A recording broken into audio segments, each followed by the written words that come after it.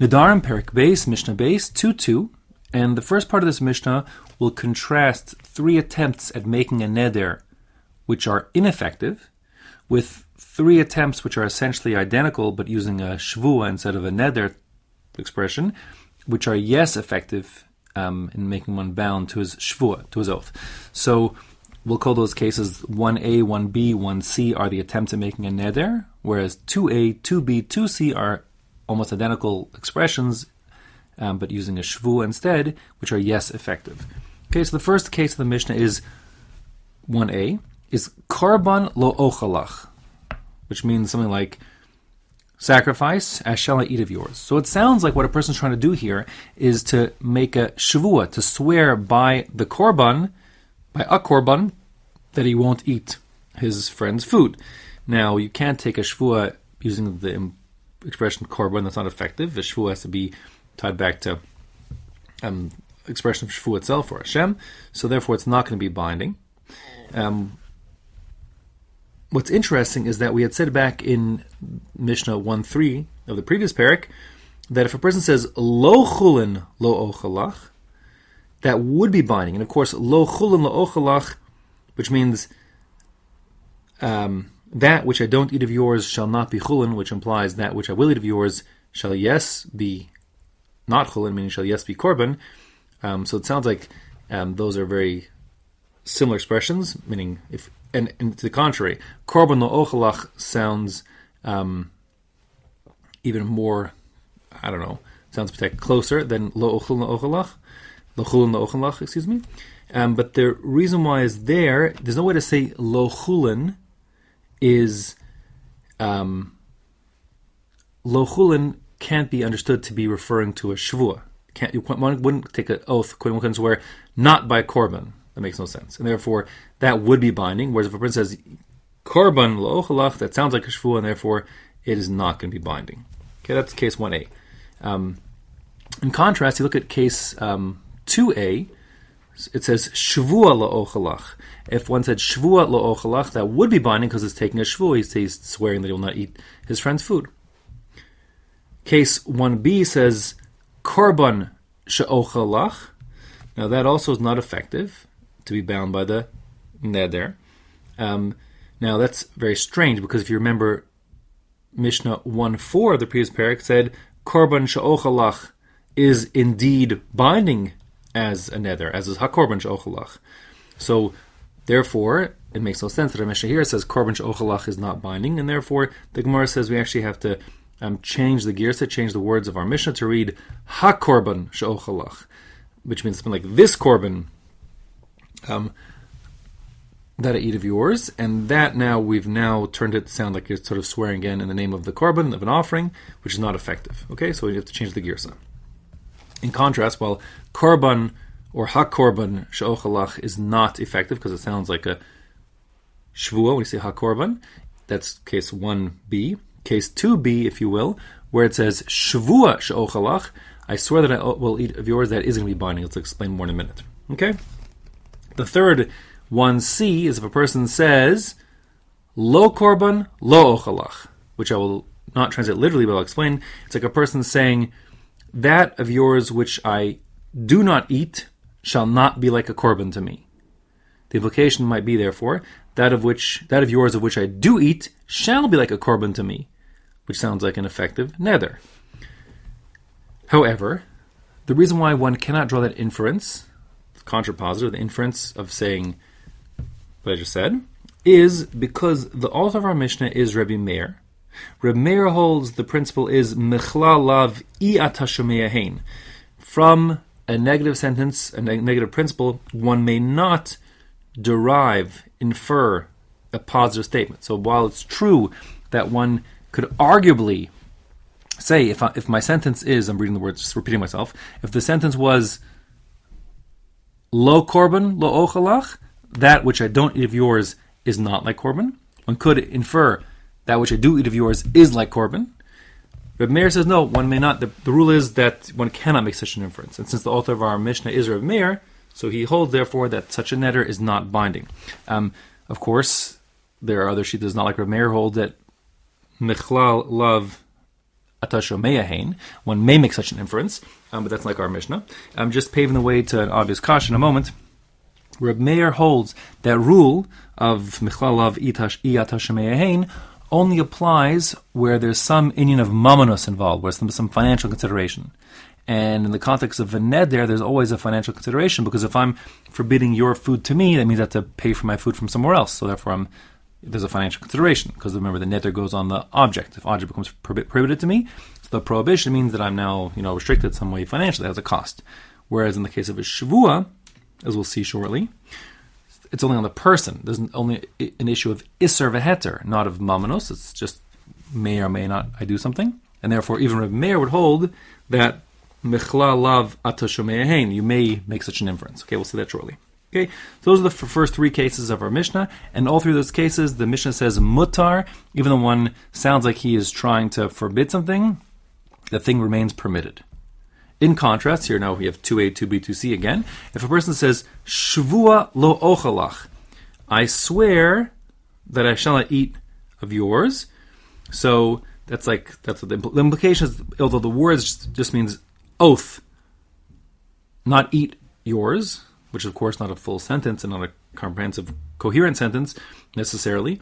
Nevertheless, we're saying that is asur, that is binding, and one may not eat, because we're interpreting it to mean like shvua shetei alai, I should be bound by an oath, shlo ochel mishlcha, that I will not eat your stuff, and that of course would be like then a binding Torah oath, a Torah binding shvua. And we're using here like Yaldos, we're saying although the thought wasn't complete, the meaning is clear, and therefore he would be bound. Okay. Now, just worth noting separately is that when a person says Shvu lo ochalach, he certainly is not mentioning the Shem Hashem, right? Now, there's a question in the Rishonim if one has to say Shvua b'Hashem, I swear by God that I will not eat your food, if that's the required formula for a binding Shvua. Now, essentially, all the Rishonim agree that if one makes a shvu without employing the Shem Hashem, without using God's name, he's bound by it. But the Rambam holds if the name of Hashem is not implicated in the shvua, one doesn't say shvua b'Hashem, I swear by God. So then, if he actually transgresses what he said and does what he said he wouldn't do, or doesn't do what he said he would do for that matter, so then, according to the Rambam, if there's no Shem Hashem employed, there will be no obligation for the violation of the shvua, which normally is if one violates a shvua, and let's say uses Shem Hashem, everyone agrees. So then if he does it b'shogeg, inadvertently, so kind of like Hilchos Shabbos, I said I swear to Hashem I will not eat your food. If then I forget about my oath and I eat your food, or I eat food not realizing it's your food, so then I would have to bring a korban. The korban is called the olav yored, a variable offering, like a sin offering, but depending on the wealth of the person, depends on exactly what he brings. And if one does it b'mezid, he knows what he's doing and he does it anyways, eats the food he's not allowed to eat, then he would incur malchus lashes. So the Rambam holds, if you don't say Shem Hashem, there's no malchus, no korban, whereas others like the Ran hold, yes, there is malchus and the korban, even if you just say shvu without the Shem Hashem. Okay. Case 2b. If a person says shvua she'ochalach, I swear that I will eat your stuff. Now, what's this talking about over here? Usually it sounds like he's saying, I won't eat. So the case here is understood from the context of the discussion that's happening in real life. Meaning, so it's something like this is happening. If a person, says to his friend, here, eat my soup. And he says, I'm not eating your soup. And he says, no, come on, eat the soup. He says, I'm not eating your soup. He says, come on, eat the soup. The guy says, shvua she'ochlach, like I swear, if I eat your soup, like something like that. It's hard to translate exactly. The one he's taking a shvua about eating the soup, but it's clear from the context he's swearing he's not going to eat the soup. Not that he is going to eat the soup. Then he'd be bound because of the context. And similarly, of course, if a person would say shvua she'ochlach, these very same words, in context it could mean he's swearing to yes, eat the soup. Like, for example, if I say eat the soup, and you say, okay, I'm eating it. I will right now. And I say, no, eat it now. You say, yeah, I'm going to eat it right now. I say, eat it right now. You say, I swear I'm going to eat it. So then by saying, I swear I'm going to eat it, again, that would be bound that you now have to eat it. And if you fail to eat it, then you violated the law of not doing what you said you're going to do. Okay. The third case, 2c we'll call it, is lo shvua, lo ochalach. I'm not bound by an oath to not eat. I'm not bound by an oath regarding what I don't eat of yours. which therefore the implication would be, I am bound by an oath against that which I do eat of yours. So again, we're now again drawing an inference based on this negative to the positive, so it's like a contrapositive.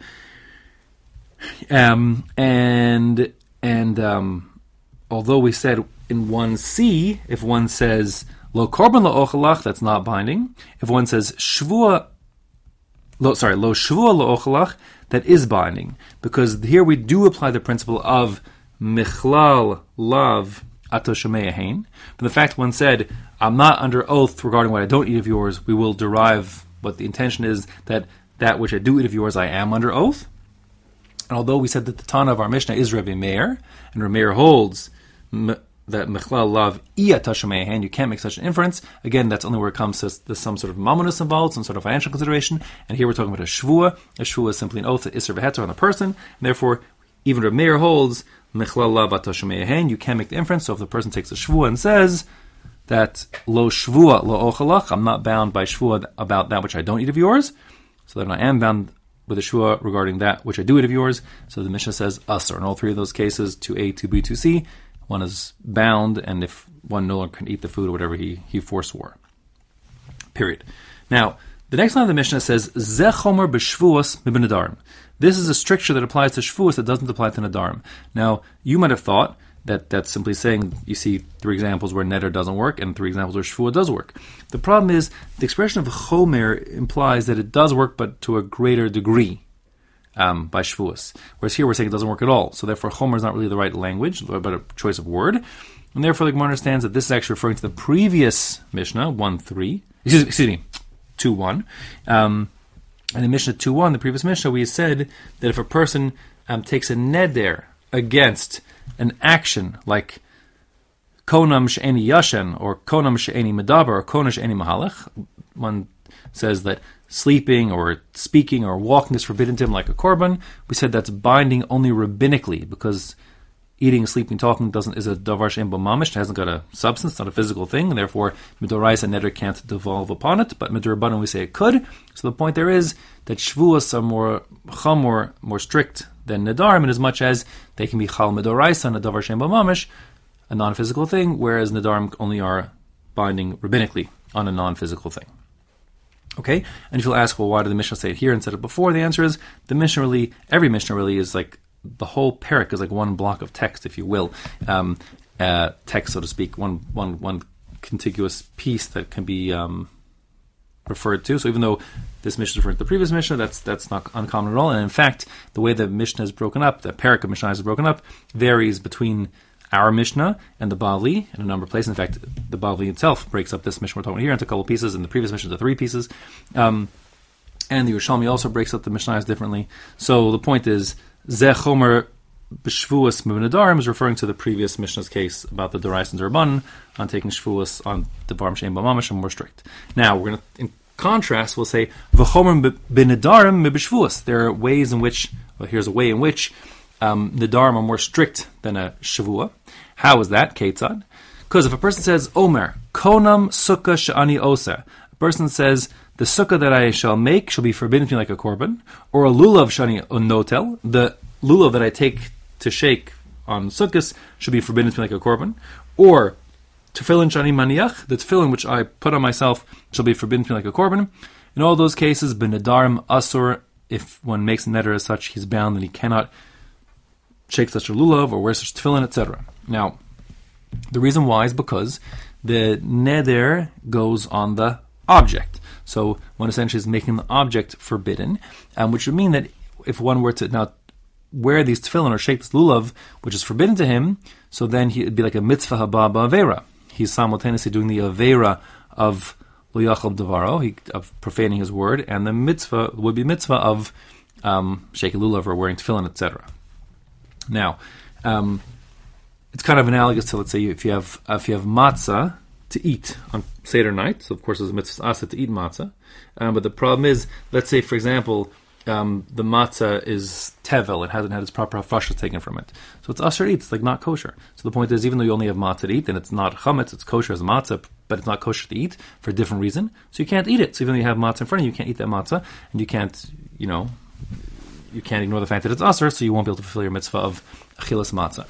If you'll ask, wait a second, the general rule is that mitzvahs aseh doche lo saseh. If you have a conflicting mitzvahs, one says you have to do something, one says you may not do something. So the general rule is that the aseh doche lo saseh, that the obligation to do trumps the obligation not to do. While that is true, it's not applicable over here because the mitzvah of fulfilling your neder is actually a twofold mitzvah. It has both the lav, the prohibition of lo yachal devaro, but also as the mitzvahs aseh, the positive mitzvah, second of the 613, kechol hayotzim bepiv yaseh, you have to do whatever you say.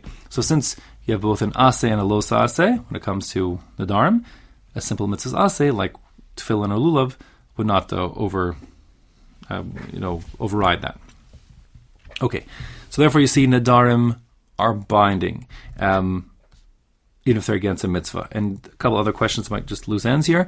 If you ask, there's an inconsistency here, why would it say, when it talks about the lulav, it says lulav shani notel, because there's a mitzvah of natilas lulav, and tefillin shani maniach, because there's a mitzvah of maniach, of hanachas tefillin. Why does it say sukkah shani oseh? There's not a mitzvah to make a sukkah, there's a mitzvah to yeshiva sukkah, to dwell in the sukkah. So why did it say oseh in inconsistent language? So one answer is that the pasuk says chag hasukos ta'aseh lecha shivas yamim. So the verse itself, when it refers to dwelling in the sukkah, refers to it as ta'aseh, like oseh, making, and therefore it uses that kind of language. A separate question one might ask is, normally the prohibition that one takes the neder is something that's like forbidden to get benefit from, like a korban, and there's a rule we say which is mitzvos lav lahenos nitnu. Mitzvos weren't given for you to get benefit from. So when you're putting on your tefillin, it's not for the joy of putting on tefillin. When you're shaking lulav, it's not for the joy of shaking a lulav. It's for doing the mitzvah, and there's no hana necessarily at all. And therefore, even if hana is forbidden, it should be permitted to shake a lulav from which you're forbidden hana from.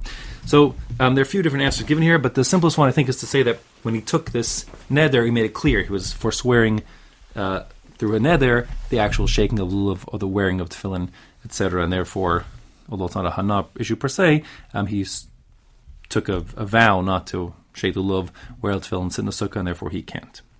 Okay, in contrast, while those are effective because the Nedarim can work on objects, b'shvuos mutar. Says the Mishnah, if you took a shvua against dwelling in the sukkah or shaking lulav or wearing tefillin, you would still be allowed to do those things. She'ein nishbain la'avor ala mitzvos. There's no such thing as taking a shvua against doing a mitzvah. The shvua goes on the person, and the person already is bound by a previous shvua that he was made back at Har Sinai, that he was going to dwell in the sukkah, shake lulav, wear tefillin, and therefore you can't take a shvua against that because you're already bound to do it. Therefore, it's not binding. And that's this is example where Nedarim are more chomer than shvuos. Now, if you'll ask the question, wait a second.